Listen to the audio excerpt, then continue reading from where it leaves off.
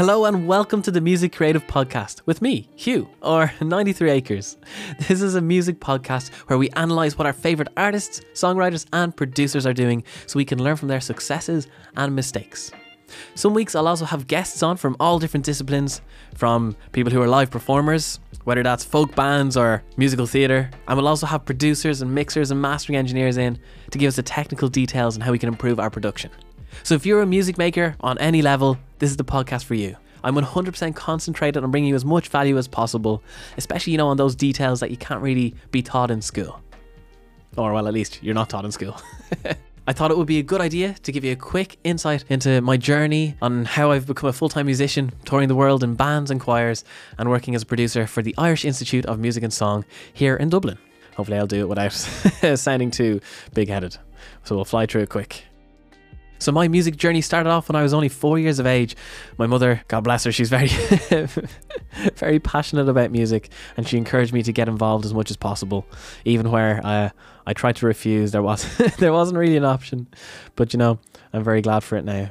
So I started violin when I was 4, piano when I was 7, and from there on it kind of took a life of its own.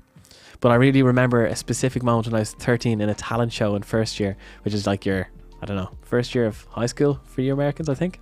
And I won the talent show playing a violin song. I think it was called Millionaire's Hoedown. Nice fast hoedown. You don't have to play it very accurately, but you can have fun with it. But when I won that, people kind of knew me as the violin person, and it gave me a sense of identity. I was like, maybe music might be a, a thing I could do.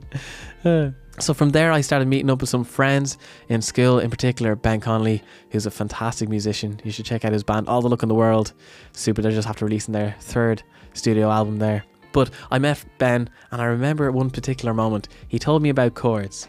And I've been playing music now for 9 years at this stage. I was 13 or so, and I've been playing music for 9 years, and no one had ever told me about chords, which sounds like madness, right? But if you're in a classical environment where you're just constantly learning pieces on piano and violin with no reference to chords, it was a mind-boggling thing. I was like, I nearly didn't believe him. To be honest, I didn't really believe him. So I went home and asked my mum, have you heard about these things called chords? And she says, I did, and I have. And then I was mind blown. But not only was there a thing called chords, if you picked out 4 of them in the right order, they would cover nearly all of the songs on the radio. This was pure madness. Anyway, so since then, Ben's been a good friend of mine. I've been constantly playing music together ever since. But that's where I got into GarageBand. Ben had a nice fancy MacBook, and we would make loops and record things on his GarageBand, and we listened to him make stuff on Fruity Loops before it was known as FL Studios. And that's really where I got into the production side of things. Shout out to Ben for that. And then from there, I started learning guitar, really getting into, guitar pedals, spending all my money in guitar pedals. Oh, God. You know how it is. On guitar, you spend hours on your guitar searches trying to find the right Gibson or the right Marshall amp. As I went through school, then I started picking up more instruments, saxophone, organ, bodhrán, and just kept adding to the list of instruments I could play. It seemed like a game. I wanted to... It was like Pokemon, catch them all. Got to play them all. And then when I was in later years of school, I met a great friend now, Stephen Lovett of Little Wolf Records, and he really became my production guru, where myself and Ben were constantly figuring out and finding out new things and messing around. Steve had already made himself a serious producer, and I just watched him work for hours and hours and hours and try and learn as much as I could from him. And especially when I started releasing my first singles a few years back, and he produced them for me, I was just shadowing him, just watching his every move and just trying to learn as much from him as possible. And that's really where I started making the steps into the production, and I was like, okay, now I think I know what I'm doing thanks to Steve. It was a real transitional period where I was like, okay, I've stopped trying to learn new instruments, now I want to make songs. So then I'd go off and I'd stay with my granny over in Mayo, and that's where the name 93 Acres came from. So she would stay on, her house was on 93 acres on a on a big farm, and I'd go over there and I'd loop violin things. So I'd play violin for her, but I'd have it looped into, it was Reaper at the time was the DAW I was using, and I'd play in a violin, and then I'd just loop one after another, and she, of course, all she could hear was one violin line at a time, so it sounded nice. It wasn't all these lines at the same time. But that's when I started messing around with things, and that's where the name 93 Acres came from. And then when I get to college, I didn't actually take up music. When you get to a moment in music, I think we've all been there, or some of you might get there soon, or you're in that moment of thinking about it. where you have to see, is music your full-time career, or is it going to be just a passion? But for me, out of fear, I didn't do it in college, because I was like, oh, what if it doesn't work out and then I'm, stuck, which obviously in hindsight isn't a correct mindset. And that's something we'll talk about in an episode down the line. I think it's a really important thing to talk about. But at that time I was like, okay, let me just do something that can get me a job, the typical old school mindset. And so I did computer science and computer science and maths. Nearly forget there.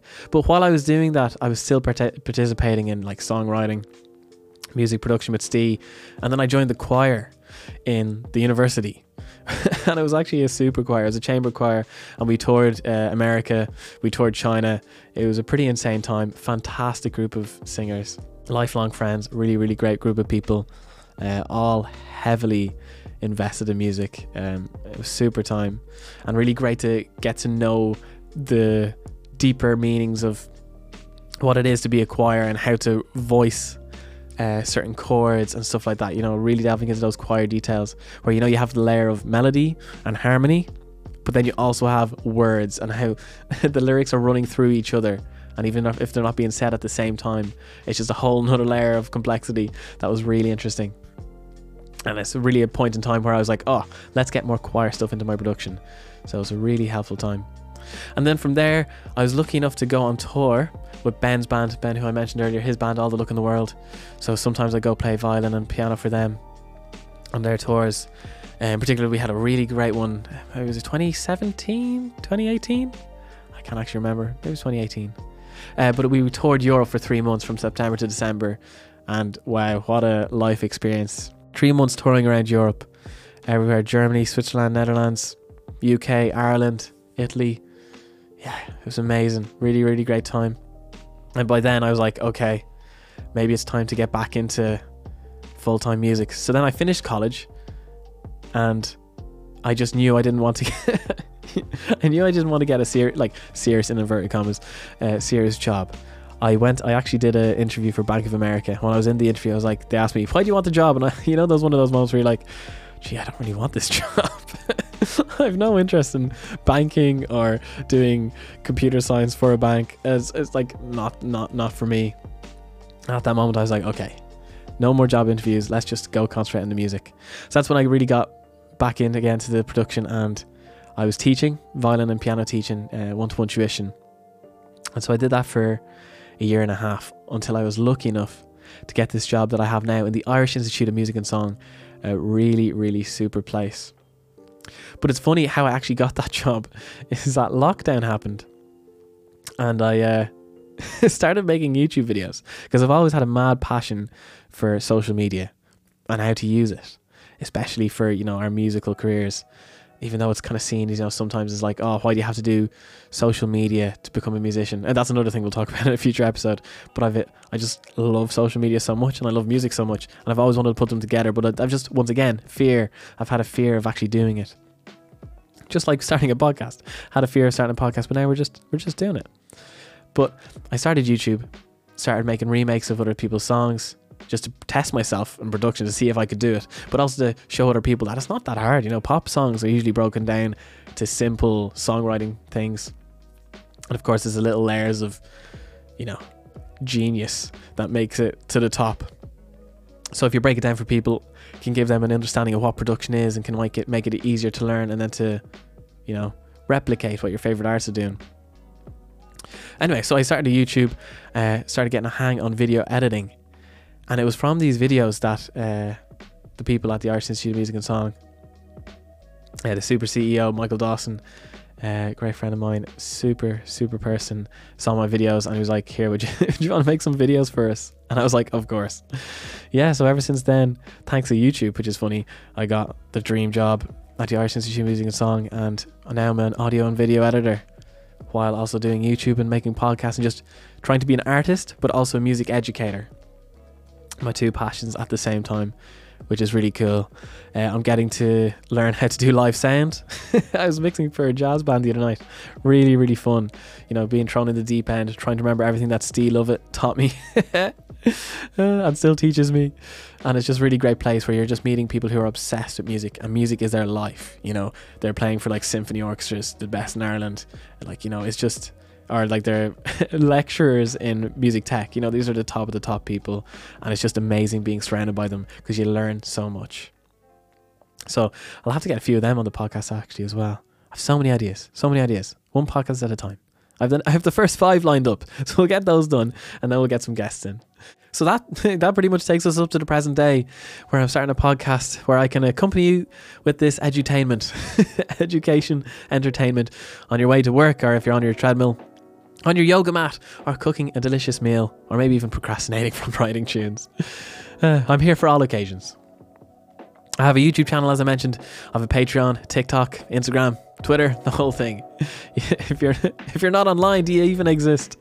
I don't believe that, but you know, to some extent. But I'm here to help, and if you have any questions, let me know. And any of the social medias, happy to help in any way I can. And it might be really cool to do a Q&A podcast at some stage as well about anyone's questions. All right, so best of luck with your music making. I'll see you back for podcast episode 2 in no time. Cheers. Hope you're keeping well.